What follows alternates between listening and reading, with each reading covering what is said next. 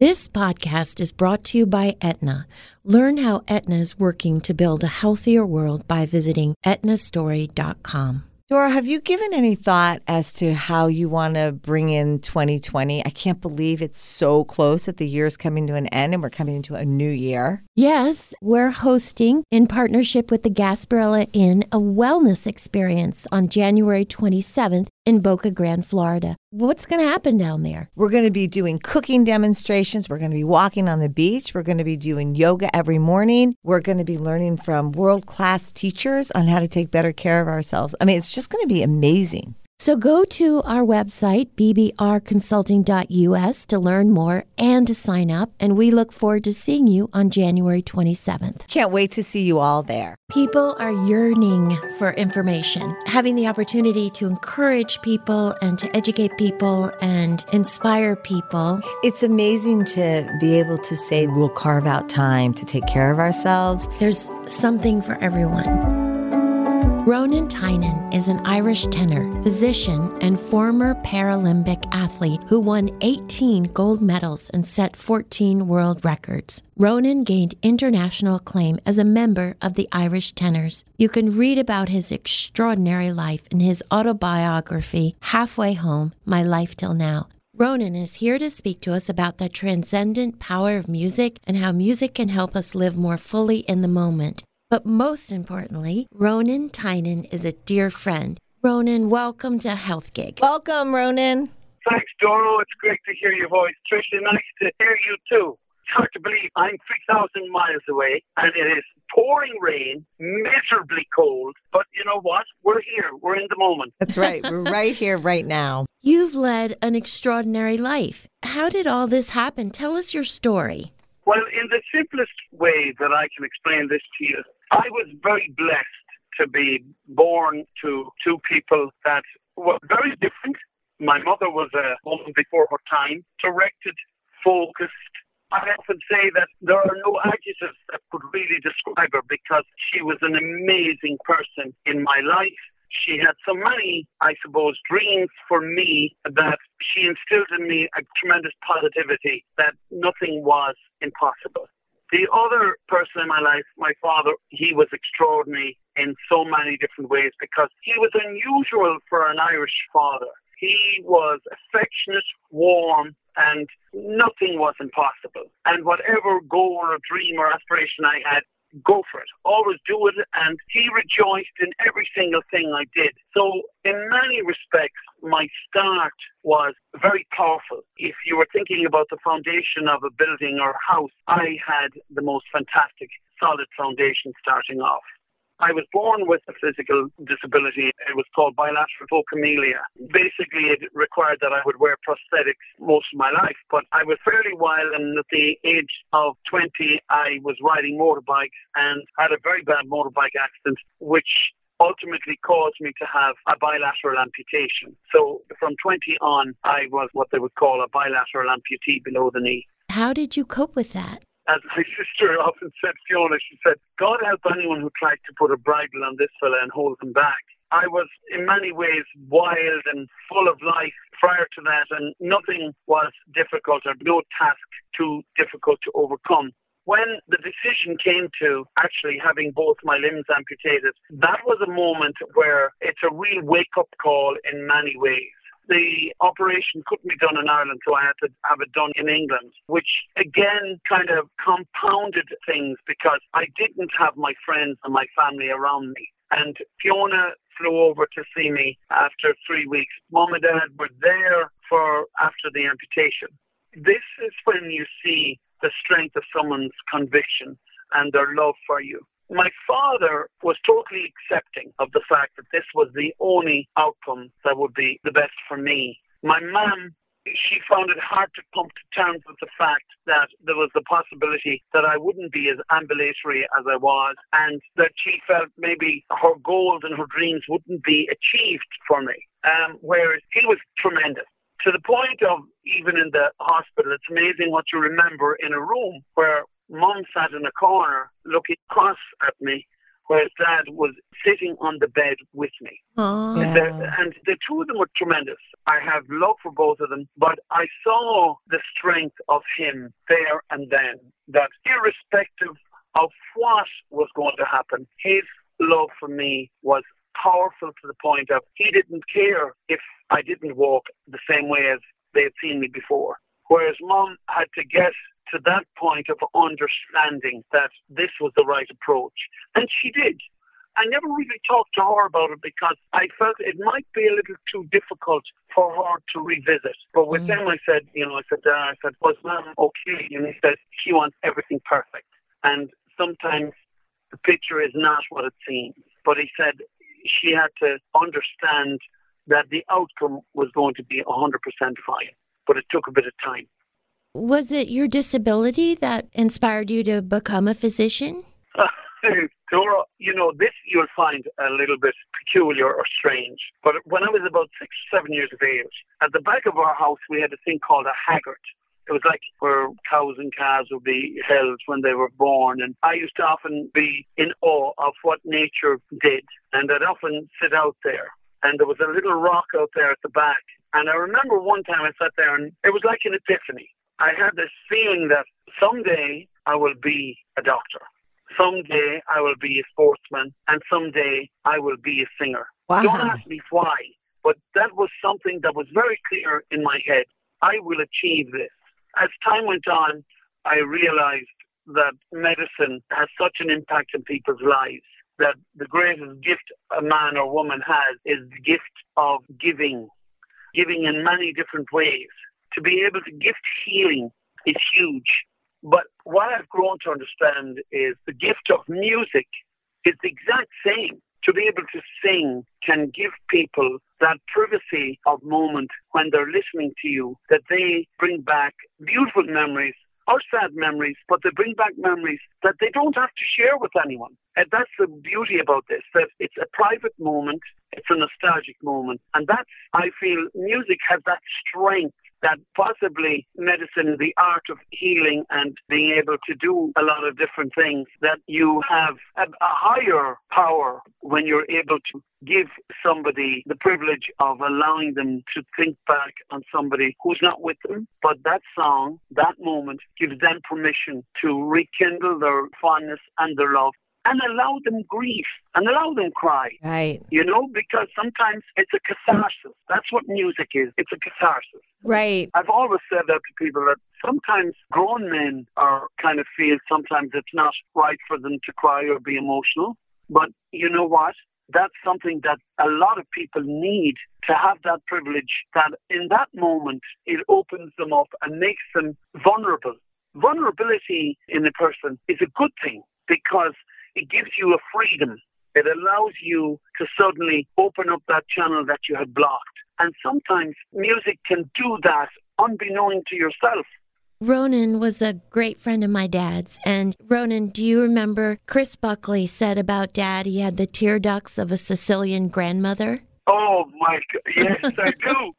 Dora, I loved your dad. I loved him so much. And I don't know if you're aware of this. About 2005, they had a program in Belfast, and it was called This Is Your Life. The guy who did it was a guy called Jerry Kelly. They did it about me. And usually when they do this, they bring people in that you have met years ago, and they put on television all the different things that you've achieved, be it in music, sport, or even academia. And they have family members that you wouldn't have seen for ages. And then they do video broadcast of people that you're close to, but you would not in any way have had any idea that those people would come forward for you. Your dad was one of those people. I knew nothing about it, and it was broadcast live. He said some of the most beautiful, but the most touching thing he said, I look at Ronan as another son. Oh. And I never forgot him for that. The kindness and the generosity and the love that man could give somebody, it's not tangible because it's something so great. If somebody has that ability to touch somebody in that way, that's something you will never forget. That's something that is dear to me for the rest of my life. And you mean a lot to me. And the family means a lot to me. And I'm so humbled and honored to know you. And your mom, oh my God, she was a riot. I loved her. And she was terrific. But, he kept in touch with me, Dora. We have a lot of letters. And some of the most trying times that I had, he wrote some of the most fantastic things and talked to me. When I needed somebody that I knew I could trust implicitly, I could say anything to, and that his advice would be 1,000% right. Well, he loved you, and one of the most remarkable things for our family was that you were there the day that Dad died and sang him home, which was such a beautiful thing for us. Oh, yeah. I'll never forget that. Do you know, Doro, that night, and I know it's very sad, but that night when I came into him, it was amazing. He was as cognitively aware. And he said, oh, Ronan. And I said, sir, it's great to see you. And I said, you're looking good. And you know what he said to me? He said, you need to clean your glasses. And I cried. I said, oh, my gosh. I said, you're amazing. The people who cared for him and loved him, he meant so much to so many. And I wasn't unique. I'm sure, Doro, that there are millions of people he touched with his kindness and his understanding. And that night, he started to mouth the words with me. And it was very special. It was extraordinary. It was something that I will cherish and thank the good Lord above for giving me that privilege to be by his side. Doro said it was an incredible experience for everybody to have you there. And one thing that when we were talking about and preparing for this podcast with you is we were thinking, since music is your voice and you can literally take that music with you wherever you go, we know that that was a really important moment for Doro and her family when you were there. But were there other places that you can use your voice? What was most memorable or unusual places where you have your voice and you can use it and start singing? There have been moments in my life where my voice has not just given solace to people. After 9/11, I sung at a lot of funerals. Many of the people I'd never met in my life, but being there and singing, and I've always felt to give back is so much easier. And the country has been amazing to me. I will never be able to give back what's been given to me. But I think people have to understand something. The power that music has in touching the soul is so great and so amazing from many levels. But from a spiritual level, music gives more to people because it allows them the freedom to let the music do a healing for themselves. And they don't have to share that moment, that song, that piece of music or that instrument or the combining orchestra, the way it moves you. That's a very precious moment, and it allows you to be selfish because you don't have to share your thoughts with anyone. It's your thought, and it's what the emotion has given to you. It's something that it's been given to you. Whatever it does for you, be it allowing you the freedom to open up some area in your soul or in your heart that was blocked, it is a catharsis. And I've always said that music can be cathartic on so many different levels. And toughest man or woman in the world will always be moved by something, by music. Always. I can bet my bottom dollar on that. Oh, we so agree with you on that. And again, in exploring how music can bring you back to the moment and where you can feel fully alive in that present moment and gives you this sensation. In our experience, listening to you sing and then listening to others sing or just in music, that there is something greater than ourselves, that we're part of something and that we transcend. Can you talk about that transcending power of music? You know, the funny thing is, I'll let you in on something. Many years ago, I was asked to help some of the Special Olympians be able to go to the Olympics and to aid in their financial endeavors. So I wrote this song. The group were from Rochester, and I sent them the song, and I went up there, and I was as sick as a dog. For some reason, I had got the flu or whatever. But anyway, when I met them, it was an open door of unconditional love. No judgment. They didn't care how you looked, how you appeared. They poured their soul into singing the song. It was a way in which I felt music transcended everything. It transcended the disability. It transcended their challenge. Because at that moment, we all integrated for one thing, for them. They, in turn, used that moment of song that they felt completely free. That's when it can transcend all the difficulties that are very apparent in a visual sense. But when you close your eyes and you listen to people singing, it suddenly takes a totally different way of moving. And no one knew that the 30 kids that were singing at that moment were challenged because they had poured their soul into it. And when you listened, you realized we're all in this together. Yes. We've all come together and we've become one nucleus. That's something that I feel is amazing. That's when you feel music transcend every barrier. The other one is when I did a performance for the Air Force in Bethesda. The colonel asked me, he said, you pick the music and we'll agree or disagree. And I remember I loved Over the Rainbow, but didn't think it was a song that was, right for me, considering Judy Garland had sung it, and the only man I'd ever heard singing it was Mandy Patinkin. However, I submitted the song and they accepted it. And at that time, they were honouring 5 colonels who had fought in the Vietnam War. There was a little colonel that came up to me and said, Ronan, you're singing my song. I said, sir, it's a great honour. And he said, I want to tell you why I picked that song. He said, when I was given my enlistment and my troop to bring us together, I felt we needed something to bond us. And that was to sing together. They all learned Over the Rainbow. Once again, this was where music was bringing people together. Unknown people who were put in a unit and suddenly by song became each other's brother. And so that's the powerful entity of what music does. Music has the power to heal divisions that separate us. Yes, absolutely. It has the power to heal divisions. Yes. The problem is sometimes we can be obstructive unbeknownst to ourselves. Sometimes we just have to stop and allow a beautiful piece of music, be it instrumental or whatever the case may be it Dvorak, Rossini or Puccini, whoever it is, but suddenly, no matter how much anger or contempt that people can have for each other, sometimes a piece of music can bring people and unify people in the most amazing way. Every time I hear the music from Schindler's List, I nearly cry because of what that music brought to that piece. And music has that power. And, the good Lord above obviously made that happen. He said, here it is. You work and figure out how this comes together and then come and realize that in the finality of life, what do? We sing. We sing in praise and we sing in thanks. They're powerful emotions.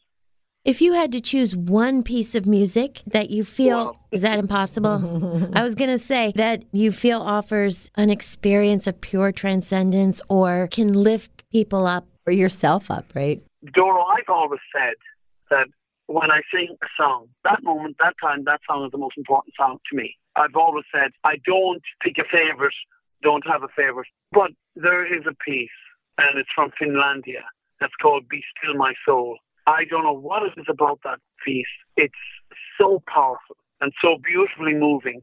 I remember doing an album, and that was the one piece that when I sang it, I was very touched by what it did and the words. I have been privileged to sing with some amazing people. You remember this. Your dad loves country western. He loves country western music, and he loved the singers, as we all know. But there was a song that Vince Gill sung, Go Rest High. I recorded that with Vince. And I remember in the recording, we were both to do the harmonies and stuff, and Vince got very emotional.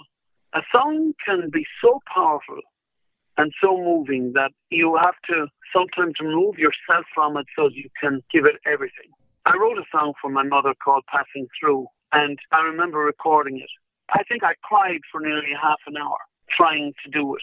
The thing is, that was one of the best ways for me to be able to overcome what had happened. Music has that ability to get you to a point where you are at one. You finally understood that the person you loved is still there for you in spirit, if that makes sense. I remember when your dad asked for the last full measure of devotion. That was so powerful in so many ways. And the problem that I felt more than anything is, could I do justice to the piece that would respect your dad to the highest level that I could give? And I had to fight with myself a little to try and tailor this. As a performer, sometimes you can really beat yourself up when you've been asked to do something so special for somebody you cared so much for that you nearly put yourself into a loop, and then suddenly you ask that person to take over and say, "Me strength to do this and do it the best way I can for you." And that's when you realize the power of a piece, particularly if you have somebody in mind at that moment. That piece takes on a totally different meaning. Mm-hmm. You know? It was amazing. Just amazing. Anyway, not to worry. Dora and I practice meditation and we practice yoga. But what we also find, though... Oh, brilliant. Yeah. I should be doing that. Yes. What we find, though, with music, you could use your music as a meditation in a way, because you can take that when people are driving their kids to school or they're making dinner or working out. We're suggesting that listening to music could be a mindful practice. Oh, yeah. Do you think so? I agree 100%. Let's be real about this. When we're doing exercise, you don't want an aria to exercise to. You want something with a beat. Mm-hmm. And something that makes your heart begin to move with the beat. I mean, if you're like me, I hate exercising, but I have to exercise. If I have music that keeps a rhythm and a time, you drive on. It transforms your relationship to working out. From one of anger and frustration to, I enjoy that. Exactly. That's the power of music. Tell us about your routine with music. Do you just sing for fun? Or were you singing when you were trying to get all the horses in today? I was looking at this weather thinking, oh, for God's sake, come on, give us a break here.